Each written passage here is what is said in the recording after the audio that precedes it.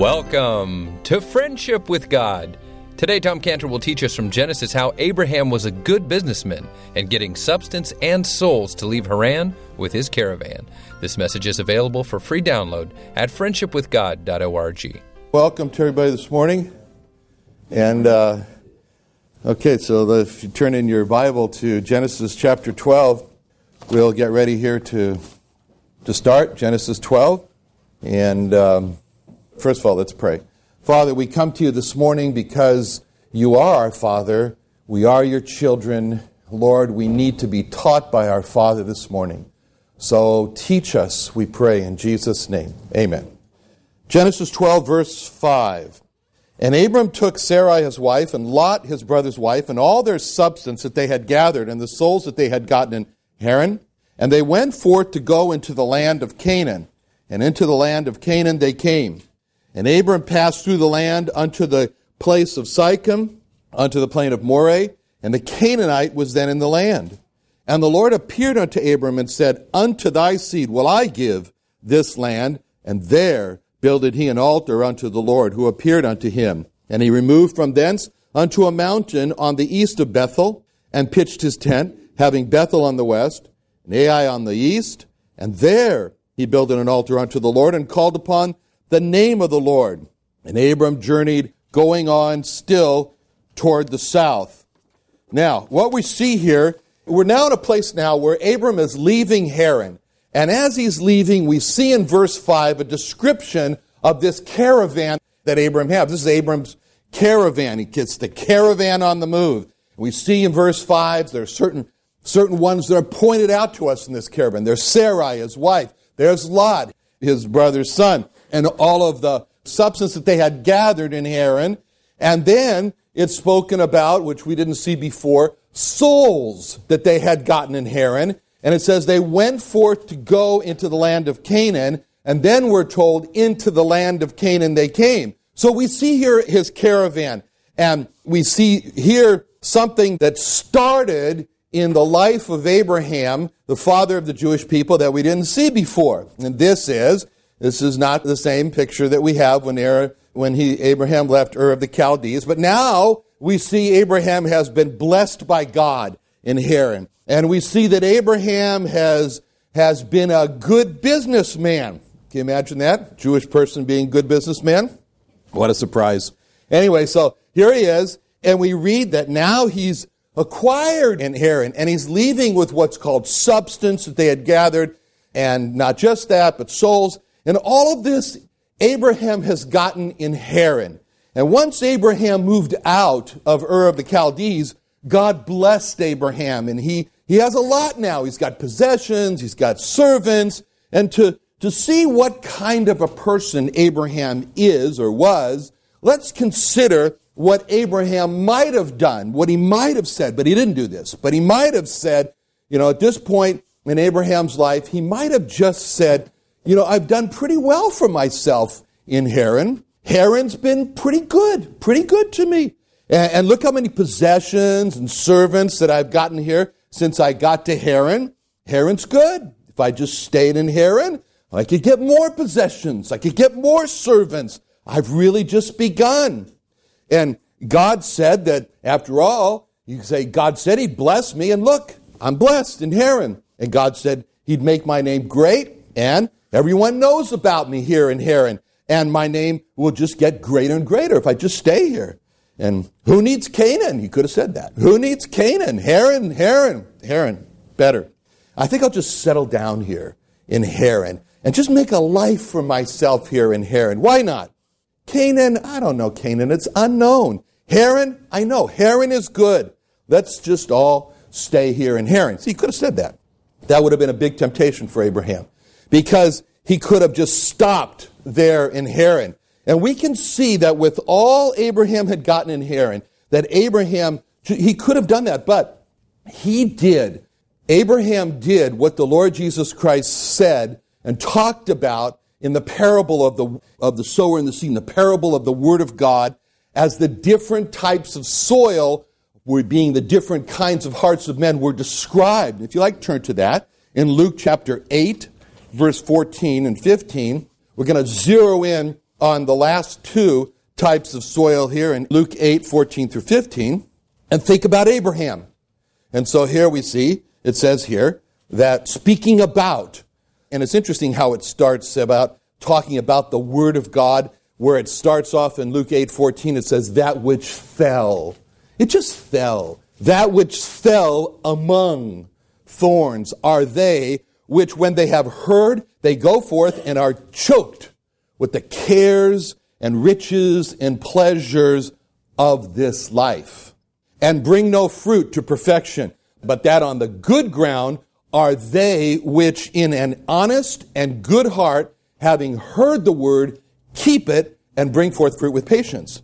We see here that, isn't that a good description of the Word of God? It just fell. It fell. You know, we read the Bible and all of a sudden there's a verse that just, or a passage that just seems to stand out, and it just seems to just light up for us. It's just right there. And what is that? That's the Word of God that's been sent to us. That's the Word of God that is for us. That's God sending the Word. It falls, and it happens to meet a need in our lives. And it's just like some seed just fell onto our hearts. And the issue here in this parable is not if the word good or bad, is the seed good or bad. The issue here is the ground.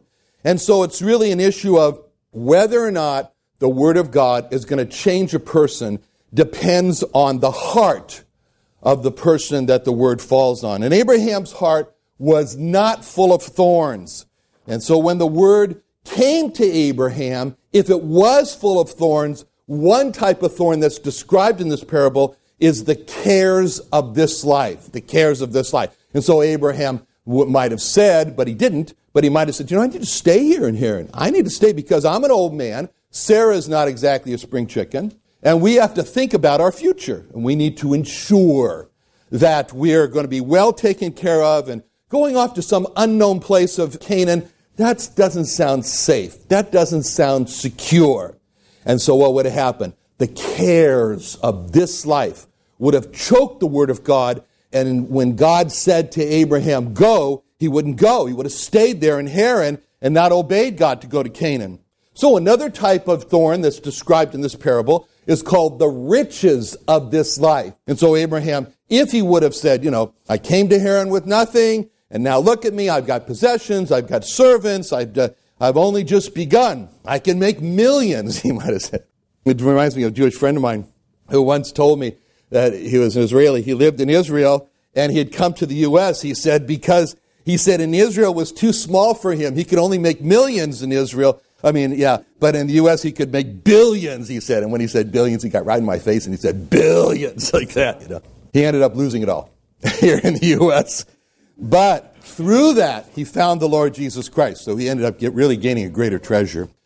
But if Abraham had said that he only had just begun to make his fortune in Haran, and that he decided to stay in Haran so he could gain more riches, then it would have been the riches of this life choking the Word of God that said to Abraham, go, and Abraham would have stayed there in Haran and not obeyed God, not gone unto Canaan. And then the last type of thorns that are spoken about are the pleasures of this life, the pleasures of this life. So if Abraham would have said, look, I have servants, they wait on me hand and foot.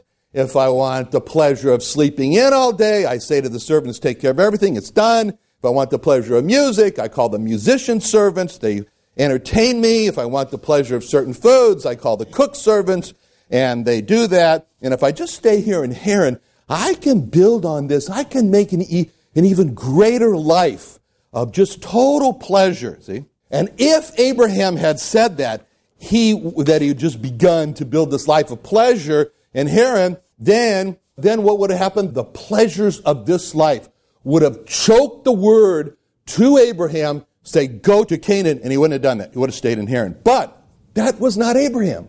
That was not Abraham. Abraham had cleaned out all those thorns in his heart of the cares of this life and the riches of this life and the pleasures of this life. And now all was in his mind and in his ears was that God told me to go. And he wasn't going to be held back. And so he didn't let the so-called good life hold him back and prevent him from obeying God. He just went forward. And notice in verse 5 how there's a process there that's described. It says about Abraham that he's leaving the good life of Haran. It's described like this. Verse 5. And they went forth to go into the land of Canaan, and then it says, into the land of Canaan they came. Now those words tell a lot. Because first we read, they went forth to go into the land of Canaan, and that expresses Abraham's intention, or their intention, to follow God. So Abraham set out to go into Canaan. That was what he wanted to do. He started off to follow God, to go into Canaan. And then separate from Abraham's start, we read, and into the land of Canaan they came. So those words express that Abraham followed through with his intention, that what he started out to do in following God, he did, and he went to Canaan. So just like Abraham went forth to go into Canaan, with the first part of that verse, the intention, many people are like Abraham with a good start in the Christian life. They really want to follow the Lord Jesus Christ. They start out well. It looks like they're going to go on, but they don't. And they stop. And there is no second part of the verse for them. But a certain hardness of life comes in, a temptation. And they're not like Abraham. And they don't have the into the land of Canaan they came. They give up. I told you about the Hasidic rabbi who started off to follow the Lord Jesus Christ. But then when he saw that it was going to cost him his wife and his house and his children and his family and his job and his congregation, he gave up. That is the heart described by the second group of the parable that we didn't read in Luke 8. If you still have that open to there, Luke 8 verse 13, where it describes this group as they on the rock are they which when they hear receive the word with joy, and these have no root, which for a while believe, and in time of temptation fall away. Those are the hearts described on the rocky ground, where they hear the word of God, they receive it with joy, but they don't have any root. And so they've really not counted the costs. They really not have deeply considered and come to the conclusion, I have decided to follow Jesus. No turning back, no turning back. And then it says about them that for a while believe. And so these are the for a while believers, followers of the Lord Jesus Christ, but not Abraham. That's not verse 5 that says they went forth to go into the land of Canaan, and into the land of Canaan they came. Now you see in verse 6, it describes for us where Abraham traveled when he came into Canaan. It says, and Abraham passed through the land unto the place of Sychem, unto the plain of Moreh, and then it says, and the Canaanite was then in the land. That's an important statement at the end of verse 6. The Canaanite was then in the land. We have to ask a question. Why did God put that bit of information there? The Canaanite was in the land. That phrase was not there to inform us that the Canaanite was in Canaan. What do you expect to be in Canaan? Chinese? It's like a Canaanite was in the land. That's not there for our information. The phrase is not there for that purpose. So why is the phrase there? So why did he say that? The Canaanite was there then in the land. Well, there's more to that phrase than just telling us that the Canaanite was in Canaan. So what's God trying to say to us? What's he trying to teach us? What's he trying to point out by that last part of that verse where it says, and the Canaanite was then in the land? To see the point, we have to see the first part of the verse and the last part together. So it would go like this. And Abraham passed through the land, and the Canaanite was in the land. See, the point is that the Canaanite is now going to be privileged. Why? Because he's going to be able to see firsthand what does a real follower of God look like. And that's Abraham. And so God brought this man Abraham into Canaan for the Canaanite, for the benefit of the Canaanite. And because wherever Abraham went, he influenced people toward God. He influenced people. Dad, today you talked about the parable where the Lord Jesus compared our hearts to soil and the Bible to seed. Whenever I think about gardening, I always think of Mom. She's the best gardener I know. So what challenge does that parable have for us as believers? Well, that's right, David. Mom is a great gardener, and that comes from her upbringing because every year in Ohio, her family had a garden, and she helped her parents. And she's an expert gardener. She's a really good gardener, and we had the great privilege in watching her year by year go out and prepare the garden. And she's a perfectionist with the garden. And one thing that was absolutely amazing to me about the gardens that she would make is that I guess I really never appreciated what soil is. I mean, soil is, to me, it was dirt. It was just something, it made you dirty. It was dusty. You had to work to keep the weeds out of it. But to watch her at work and to see what she does with this soil was just absolutely amazing. How she could make this soil bring to our table tomatoes and zucchinis and eggplants and onions and kale and beans and pea pods and cucumbers. And it all came from the soil. It all came from the ground as we watched her work at it. So the first thing that we saw was so impressive was the capability of the soil. As you know, I was raised in Los Angeles, and we didn't have gardens. We had Vons grocery store. And so, we never got the chance really to see this happen. Really, the soil has a tremendous capability to bring all of these different wonderful foods to our table. And what that shows us is that when the Lord Jesus Christ made the analogy of the soil to our hearts, what we really can see from this is that our hearts have a tremendous capability. Just like the soil can bring all these different fruits and different foods out of it, our hearts have the capability to do that as well. But what he was showing here is that our hearts have to be worked. But this capability of our hearts is really what's brought out in Proverbs 23, verse 7, where it says, "For as he thinketh in his heart, so is he." In other words, the heart being the soil, what we put into the heart is what we think of. And what we think of actually gets planted in the heart, in the soil of our hearts. And what comes out of our hearts is the fruit. In other words, it's what we become.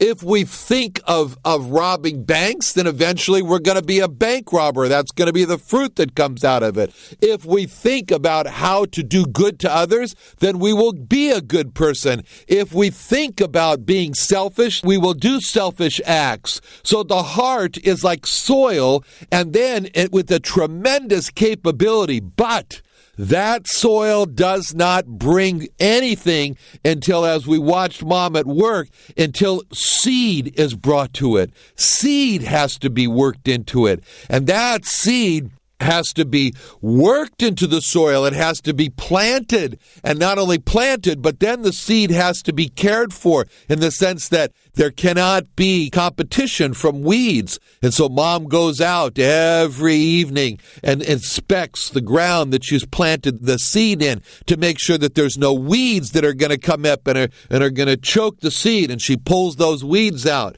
She goes out and makes sure that there's no skunk that's come around looking for grubs and has dug up the seed or the seedlings. And unfortunately, that's happened. And so there's this tremendous hard work.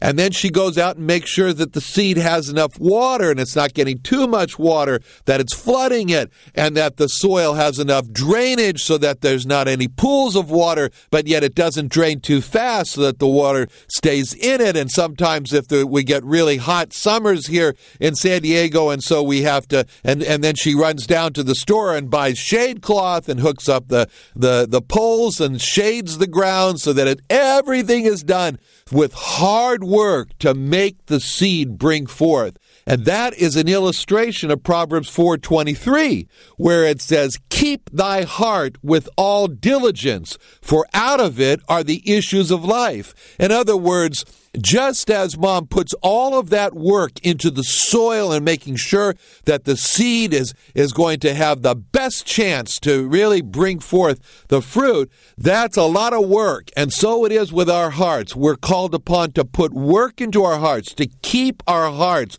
with all diligence. That's another word of saying that's a lot of work. With all diligence means that's a lot of work. Keep thy heart with all diligence. It's like the soil. Work that that soil with all diligence, for out of it are the issues of life. In other words, out of it will determine life for us. It will make decisions. We'll choose the Lord Jesus Christ, and then we'll have life because He is the life. Or from our heart and what we put in our heart, if we put pornography in our heart, if we put evil ways in our heart, then we'll say, no, we don't want the Lord Jesus Christ. And then a person who does that will choose death. So out of the heart are the issues of life, or the issues of life and death. So it's very, very important that the seed is brought into the heart and that the heart is then kept in the best way. Now, the next part we see is that it's a lot of hard work to bring these two together, the soil and the seed. Mom goes down, she buys these seeds at the nursery, and she plants the seed in the soil. That's a lot of hard work. And there's steps in there. Here's the soil. It's been prepared, and she takes a lot of time to get the soil. Sometimes that we've actually had to sift the soil, and that's a lot of work to get all the weeds out of it and all the stones out of it so it's nice topsoil ready, and that's a lot of work. And then then she goes down and gets the seed and she plants it. But there is this coming together, and there is this process of bringing the two together. And we see this illustrated for us in 2 Chronicles 20:20, where it says, "And they rose early in the morning and went forth into the wilderness of Tekoa. And as they went forth, Jehoshaphat stood and said, Hear me, O Judah, ye inhabitants of Jerusalem. Believe in the Lord your God, so shall ye be established. Believe his prophets, so shall ye prosper." See, there's two steps in there. There's hear and believe. This is also brought out in Isaiah 6:10, where it says that they would hear with their ears, understand with their heart, and convert and be healed. 4 steps there. Hear, understand with the heart, or meditate on with the heart, convert, and be healed. 4 steps. So the first part is, what good is the seed without the soil? So first of all, there is to hear. That's like hearing the word of God is to bring the seed near to the soil. Second is to then, as it says, to believe, or to understand with the heart, or to meditate. That's the planting what we heard with our ears into the heart. The next part is to let the seed do its work. In other words, to respond to the seed, to respond to the word of God, which is called in Isaiah 6:10, convert. In other words, repent. In other words, make an about face. In other words, let the word of God put its finger on the areas of our lives that we know and God knows are not right, and let the Word of God put the finger on that. Let the Word of God be the light that shines on it, and respond and say, I forsake that evil. I turn from that. I will stop doing that. That's what it means to convert. And then the last step in Isaiah 6:10 is to be healed. And God does that. God sees our efforts to bring the Word of God into our ears, to listen to it, to plant it within our hearts, to think about it, to meditate on it, to let the Word of God show us where we're wrong, convert, and then He heals us. 4 steps. Hear, Isaiah 6:10, with their ears. Understand with their heart. Convert and be healed. Because otherwise we ask the question, what purpose is the Bible? What purpose is seed unless it's combined with soil? What purpose is the Bible and as the Word of God unless we plant it within our hearts and let it do its wonderful, life-changing work to root out the weeds and then to bring forth fruit to God, the fruit of doing God's work, the fruit of loving God, the fruit of loving our neighbors, the fruit of peace, and all the fruits of the Spirit. That comes from the seed of the Word of God, which only comes as we plant the Word in our hearts, see the Lord Jesus Christ, who is the subject of the Word, and let the fruit come out. Thank you for joining us today. Remember that all of the Friendship with God messages are available for free listening and free download at friendshipwithgod.com. friendshipwithgod.org. That's friendshipwithgod.org. You can also find the podcast of Friendship with God on iTunes. Just type in Tom Cantor or Friendship with God and subscribe to the Friendship with God podcast. You'll hear all of your favorite messages from Tom Cantor there for free listening and download on iTunes. Now, we also have a great opportunity for you to work with Israel Restoration Ministries as a volunteer missionary taking the gospel to Jewish people in your neighborhood or area, or maybe even a friend that you know. So call us today at 1-800-247-3051. That's 1-800-247-3051. 1-800-247-3051. So if you're interested in reaching lost Jewish people, call us today at 1-800-247-3051 to give a gift to a lost Jewish person or to be a part of our volunteer team, or go to friendshipwithgod.org. That's friendshipwithgod.org or 1-800-247-3051. Thanks for listening and join us tomorrow.